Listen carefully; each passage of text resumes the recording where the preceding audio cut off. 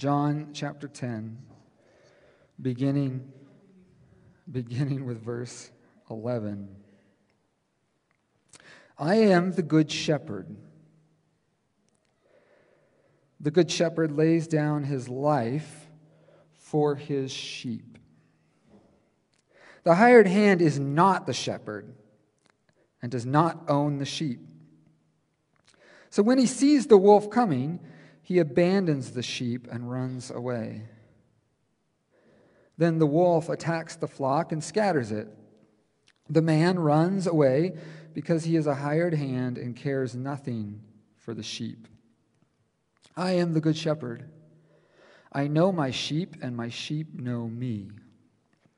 Just as the Father knows me, and I know the Father, and I lay down my life for the sheep.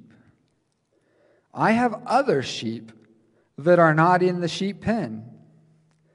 I must bring them also. They too will listen to my voice. And there will be one flock and one shepherd. The reason my Father loves me is that I lay down my life only to take it up again. No one takes it from me, but I lay it down on my own accord. I have authority to lay it down and authority to take it up again. This command I received from my Father. The Jews heard the words and were again divided. Many of them said, "He is demon-possessed and he's raving mad. Why listen to him?" But others said, "These are not the sayings of a man possessed by a demon. Can a demon open the eyes of the blind?" This is the word of God for the people of God, from the people of God. Thanks be to God. You may be seated. As we're getting started this morning, I'd love to have a little back and forth. And if you're in the room, feel free to chime in either audibly or you can jump on the stream and chime in that way. But I'd love to think this morning about leadership. In your lifetime, can you think of leaders that have, for you, been worth, let's just say it this way, maybe worth following? Leaders that have had a particular maybe charisma, or they've made big decisions, and we might even broaden it out. Maybe they're not a real person, but maybe they on a show, a leader that you find particularly inspiring, and in the ways we tell narrative stories, that leader on a show maybe has for you formed a picture of what maybe leadership might look like. I'd love for you to either in the comment section or in the room to take about 10 seconds, and then we'll share a little bit, and I'm going to quickly turn some stuff down.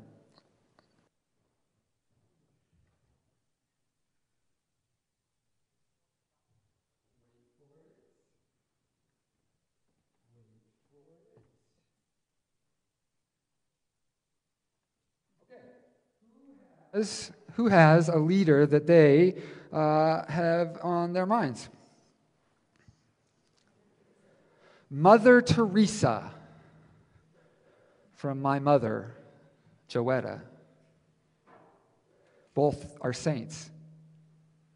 Does that earn me points? Anybody else? David Dunn. Billy Graham. Okay. Your childhood pastor. Okay. Maya Angelou. If you're in the comment section and you'd love to put one down, feel free. Anybody else? A leader? Come on, Jay, do we get a little bit of Rick Grimes? Yeah. By the way, did you hear there's rumors he might come back for the last season? I just heard that. Yeah, Rick Grimes. Hello, Irina says hello. Hello to Charlie. Hello to the family. Tabitha online says, "Good morning, Kathleen." It's good to see you online and in person, Kathleen. Anybody else? Can you think of a leader? Yes, Jeffrey. You when you were leading the youth group? Jeffrey says me when I was leading the youth group, which he wants to differentiate clearly between how I lead now. It was way more fun back then. He's like, yes, you were. Anybody else? Can you think of a leader? It's interesting, and I'll probably get myself a little bit in trouble here, but it's just interesting to think, we've thought in this last year quite a bit about leadership, right? You think about the journey with the pandemic and who is going to lead us. And so who's become like the national name that I had never heard of prior to the pandemic? Dr. Fauci, right? You think about the elections that we went through and where both parties are having this conversation about who is going to lead us. And it's an interesting conversation. Again, this isn't going to be one of those sermons, so you can take a deep breath and relax. But it's interesting. Like, you think about the narrative on both sides in both parties. Like, it's a struggle of leadership. In the Democratic Party, there's this, and again, I think it's fascinating. There's this conversation that we want Biden because we are pretty sure he's the most electable, but yet we also don't want Biden to kind of be the leader of our party for the future. Who is going to be the voice in the future? And it's just an interesting conversation that's created. And on the flip side, now that the election turned out the way it is, there's this growing conversation on the Republican side of, okay, so who's going to be the leader that takes the party into the future? Does the MAGA side kind of control the narrative, or are we going to go back to more a kind of Bush-Romney conversation? It's just interesting the ways in which we in the world think about leadership and the type of leaders we want, the type of leaders we elect. We just got back this last Monday from district assembly, where we, as a district, elected a leader for another 4 years. This text I want to suggest to you is a text for us that talks and makes us think about leadership. If you had asked me Monday or Tuesday about this text and the way in which the sermon was going to go, I was not very pleased. In fact, I had made a mental note in my phone in the notes section. And Mark, if you hit the next slide, I just realized the offering slide is still up. Oopsies. I made a mental note to say next year at this time, make Pastor Sarah or Pastor Laura or Pastor Terry preach on this. Because every week, the fourth Sunday of Easter is what we call Good Shepherd Sunday, where we talk about some part of John 10. And just between you and me, I wasn't, at the beginning of this week, a big fan of this text. So I've been trying to process, why is it that I was not a big fan of this text? And this is my best sense, is that we have over-sentimentalized this text. Right? In the room, we've all heard the Good Shepherd spiel, right? And you probably, if you're like me, have grown up in the church where you've heard the sermon about the Good Shepherd, and it's so sentimental, and we just need to love our Good Shepherd, and we are the sheep, and sheep are dumb, and we do dumb things, so we need our Good Shepherd. And probably if you're like me, Mark, hit the next slide, you've seen this picture, which doesn't help the sentimentality of it all. I'm not sure. I think people on the online will be able to see it, right? But this picture is like this nice Jesus. By the way, of course, my dad says when he thinks of a leader, he thinks of Picard on Star Trek, which is clearly wrong because Kirk was clearly the best leader. Can I get an amen, Ken Steve? Okay, you're clearly wrong too. But we get this picture of like this way too white of a Jesus who has this nice cuddly lamb on him, and it just becomes, I am the good shepherd. And then because Psalm 23, which we read at the beginning of the service, has become so familiarized with us, we just tie it together, and it just becomes this text that we hear, and it makes us feel good, and it's nice, and we get this nice Jesus with a nice lamb. And just between you and me, I couldn't get past that by the middle of the week, and I was really struggling. And then I came across another pastor in our district. Mark, hit the next slide. And he had posted this. I don't know if you can see it. It says, when you can't sleep, don't count sheep. Talk to the shepherd. Talk to the shepherd. All right, Mark, you're off the duty. You can hit the next slide, and you can go sit anywhere. If you want to stay there, that's great. But as I dove into this text, and certainly there's some sentimentality here, and it's okay to have sentimental moments, but as I dove into this text, what I realized this week is that Jesus is being highly provocative here. This conversation about the Good Shepherd is a conversation that really ticks some people off, ultimately, at the end of this text, so much so that they want to throw rocks at him. So there's something about this spiel, this sermon, this conversation that Jesus is having that so offends the church of his day, the Pharisees, the religious leaders, that they can think of nothing more that they would want to do after this encounter than to stone him. So what is that? Glad you asked. Thank you, Pengy. I know you were in your head asking that, and so I really appreciate you thinking ahead, and so let's go down that. In the Old Testament, and Pastor Laura, you thought we should tell some Old Testament stories. Well, here you go. I'll give you my best 2 minutes of Old Testament. In the Old Testament, if you think about Israel's kind of creation story, certainly we have Genesis, and that's cool, this poetic creation story. But if you were to ask a Hebrew person in the day of Jesus, what is your creation story? They would have answered you with an unequivocal answer. It's the Exodus story.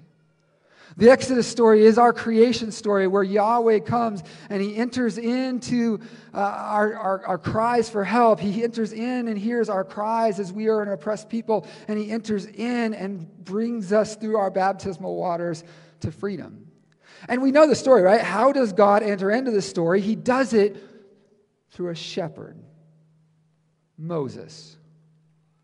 Moses, who is a shepherd. If you go back and read the story, the burning bush story, what is Moses doing? He's a shepherd. He's tending the flock. And so God enters in and he calls Moses to leave behind his shepherding the sheep and to go and to shepherd Pharaoh with a message that you are to let my people go. Can you think of another shepherd in the Old Testament? One that we probably think about a lot. David, yeah. David's probably the most popular shepherd. David, who is the shepherd king. David, who, when Samuel comes looking for who's going to be king, it's not that son, it's not that son, it's not that son. And finally, after get through all the sons, he said, is there anybody else? And he says, oh yeah, my youngest, the shepherd. And so this shepherd ultimately becomes the king, and this shepherd king becomes the epitome of the height of Israel's power and story. And in their imagination, David really is the pinnacle of where we came from and the pinnacle of our hopes of where we'll return to. And so this image of shepherd is not just this nice sentimental image that we get that Jesus pulls so he has a good sermon metaphor. This image of shepherd becomes this provocative image of who it is we want God to lead us. And in particular, frankly, the leadership God has given us. But you know the story of the Old Testament. The story doesn't go so well. The leadership, even David himself, isn't that great of a leader if you follow kind of the ins and outs of his story. And ultimately, the leadership, the shepherds of Israel, lead them to a not so good place.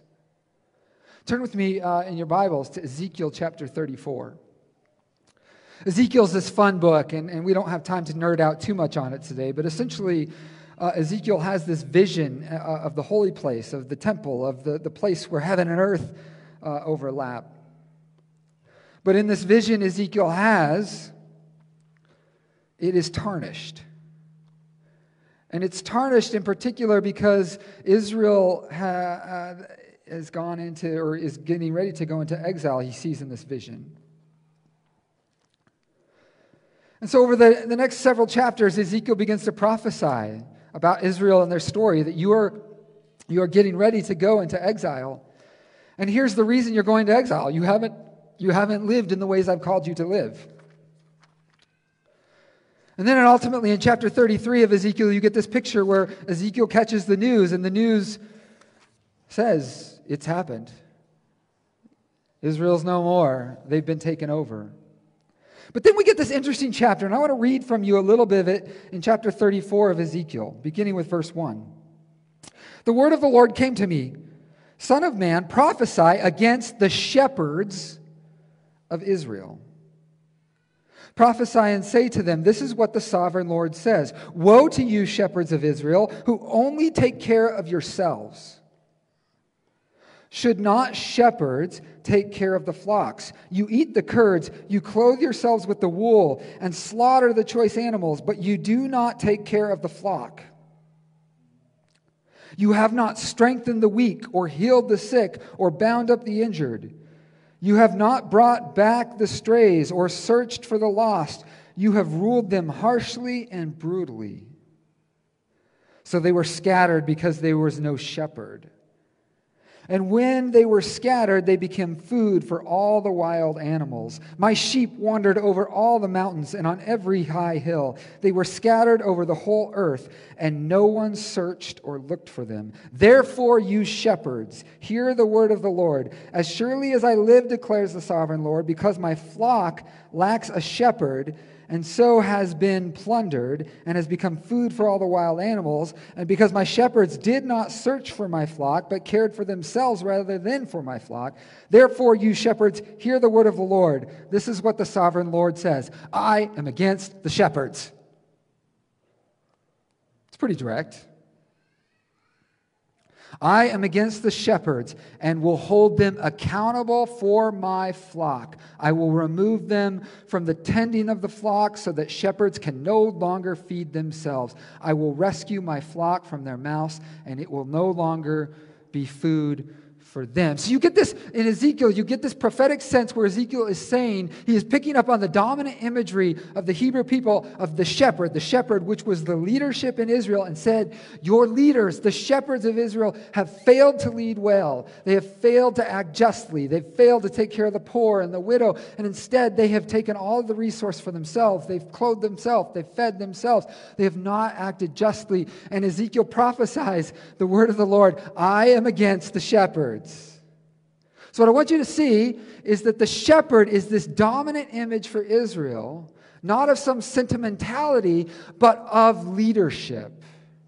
And in this prophecy that would have been dominant for a good Hebrew person, God critiques the shepherds. By the way, I was thinking, for those of you who have been watching the shows, and I was thinking about this last episode we watched this week.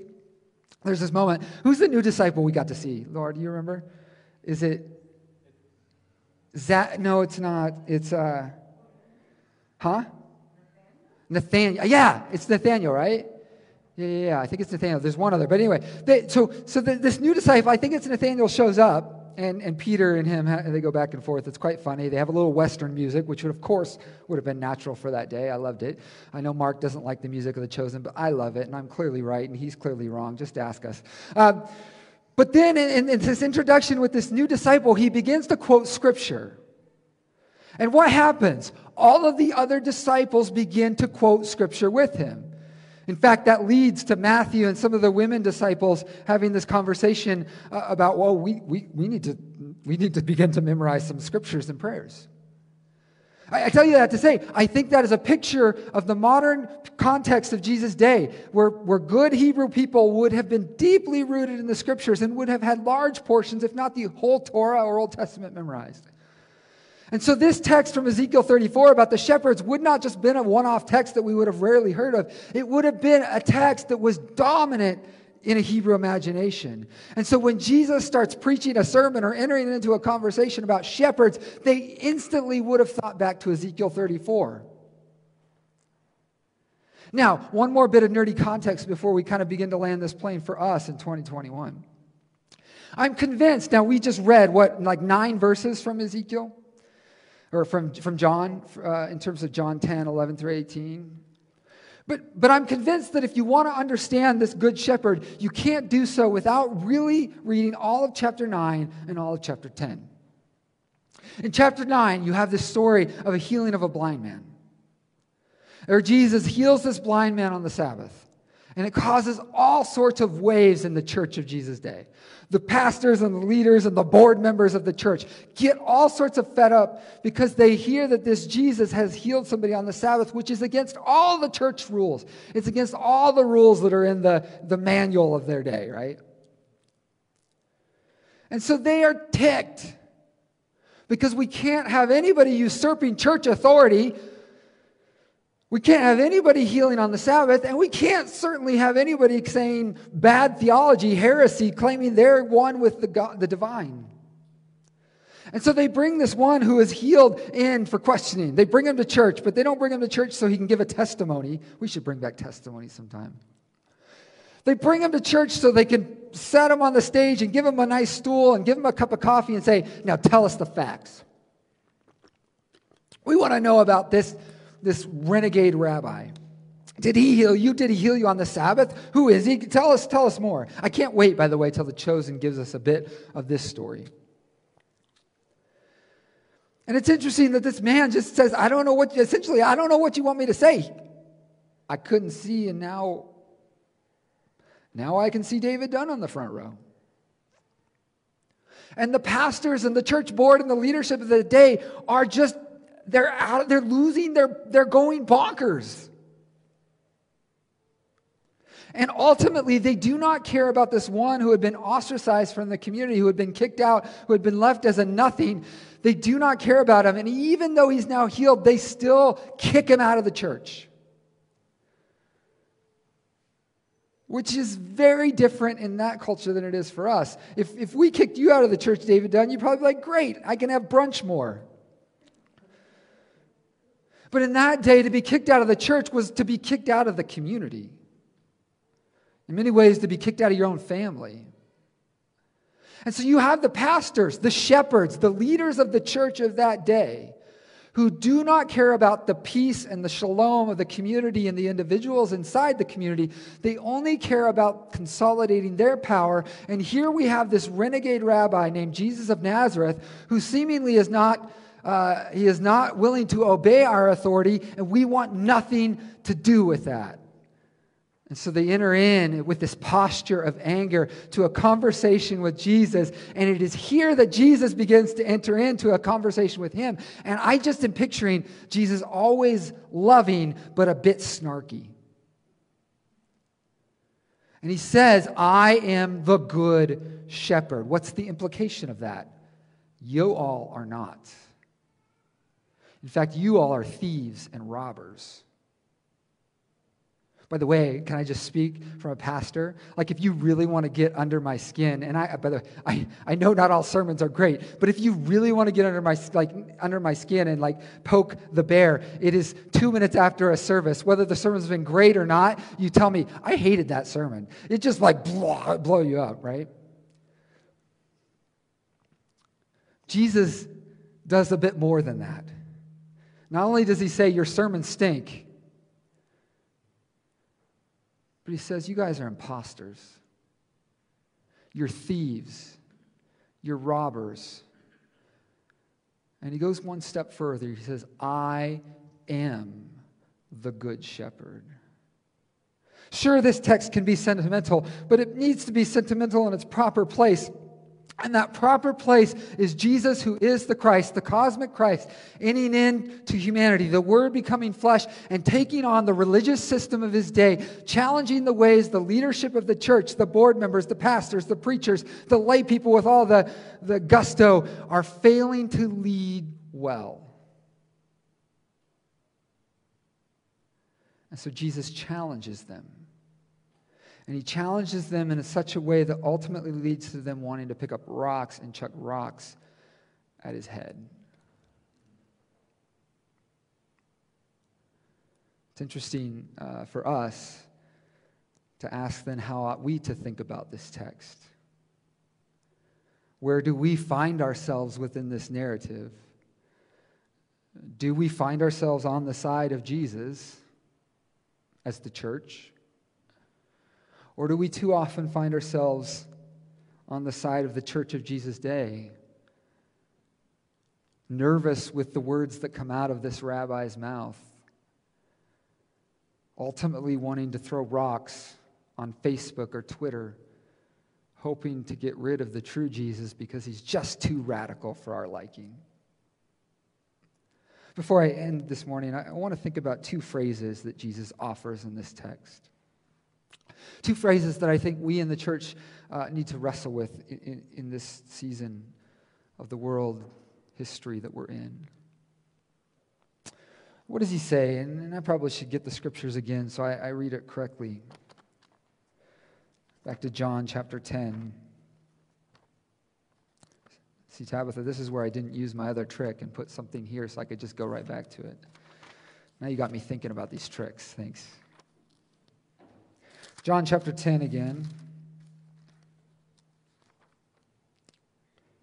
And he says, I am the good shepherd. Verse 11. The good shepherd lays down his life for the sheep. I want to think about that. I know that's become commonplace, right? Of course, the good shepherd lays down his life for the sheep. Certainly that has to do with the cross. I am convinced it also has to do with the incarnation. But Paul will go on to say things like Jesus self-emptied himself. And so what does it mean as a leader, as the good shepherd, as the shepherd that we are to model ourselves as the church after, when we hear words like, I lay down my life? Laying down our life is a self-emptying of our rights and our power for the sake of the other. So as much as we sentimentalize that text and we hear that text and we're supposed to say amen to that text, we need to be honest in our world that we don't really like that type of leader. That is not the type of leader our world follows. We want a leader that doesn't lay down our life. We want a leader that takes up their life. We want a leader that gets more followers on Instagram and Twitter and Facebook. We want a leader that will take on the people we don't agree with and tweet really negative things about them. We want a leader who is going to grab the bull by the horns and further our agenda at any means necessary, whatever we have to do to cancel the people we don't like. That's the type of leader we in this world are often drawn to. And frankly, in the church, it's the type of leader we often are drawn to. And yet this Jesus who is the Christ does not model for us that type of leadership. He offers for us the type of leadership of laying down our life.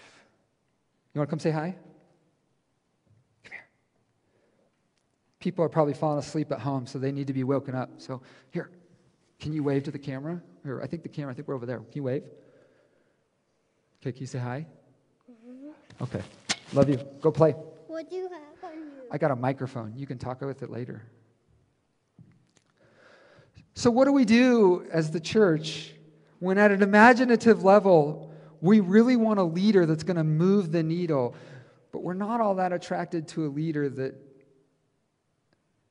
just gives up their life? I think this text invites us in the church to ask the question on a day like today, is Jesus really the one we're going to follow?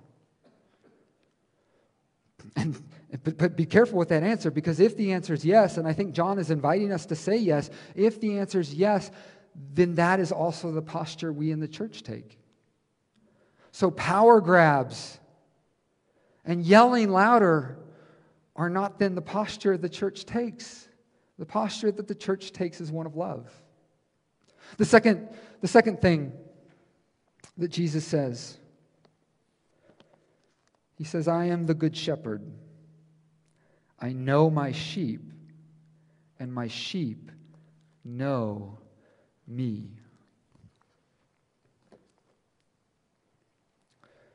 It's interesting, the world we live in, where if you read all the studies, people are increasingly lonely.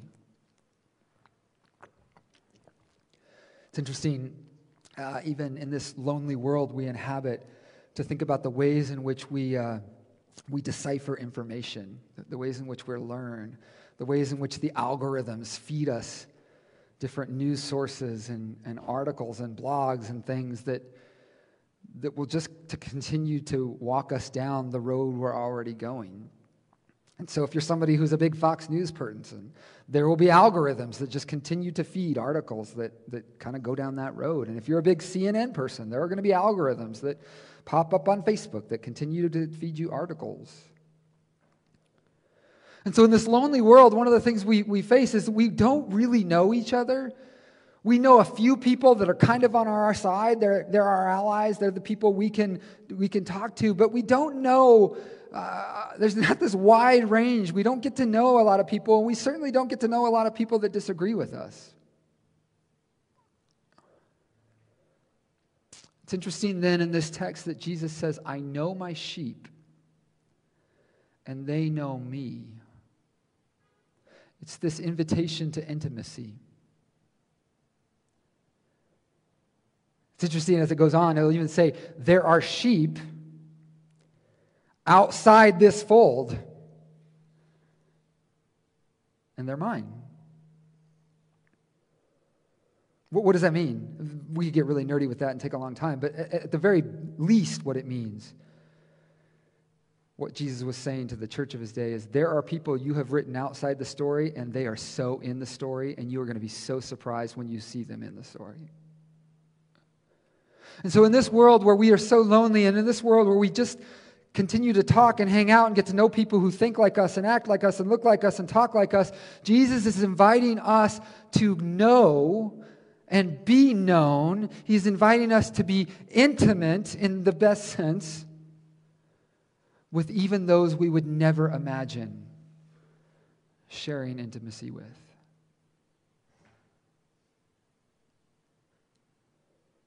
Good Shepherd Sunday, where our Good Shepherd invites us to a fundamentally different reality. And the question for the church is, how will we respond? It's interesting that the text we read today ends with two responses. One, they think he's demonic. And two, he just brought healing. How can he be demonic? By the way, if the church was to take Jesus truly seriously and to love in the radical nature that Jesus loved, there will be some people that think we're demonic. And probably those people will come from the church. At least they did in this text.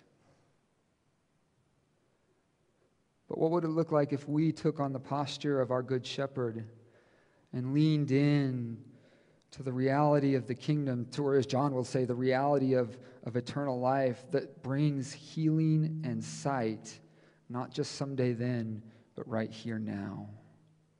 In such a way that there would be some that would say, that kind of love cannot be demonic.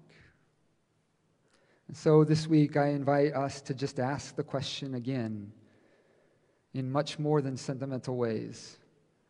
Do we really want to follow the Good Shepherd? Is that really the type of leader we want?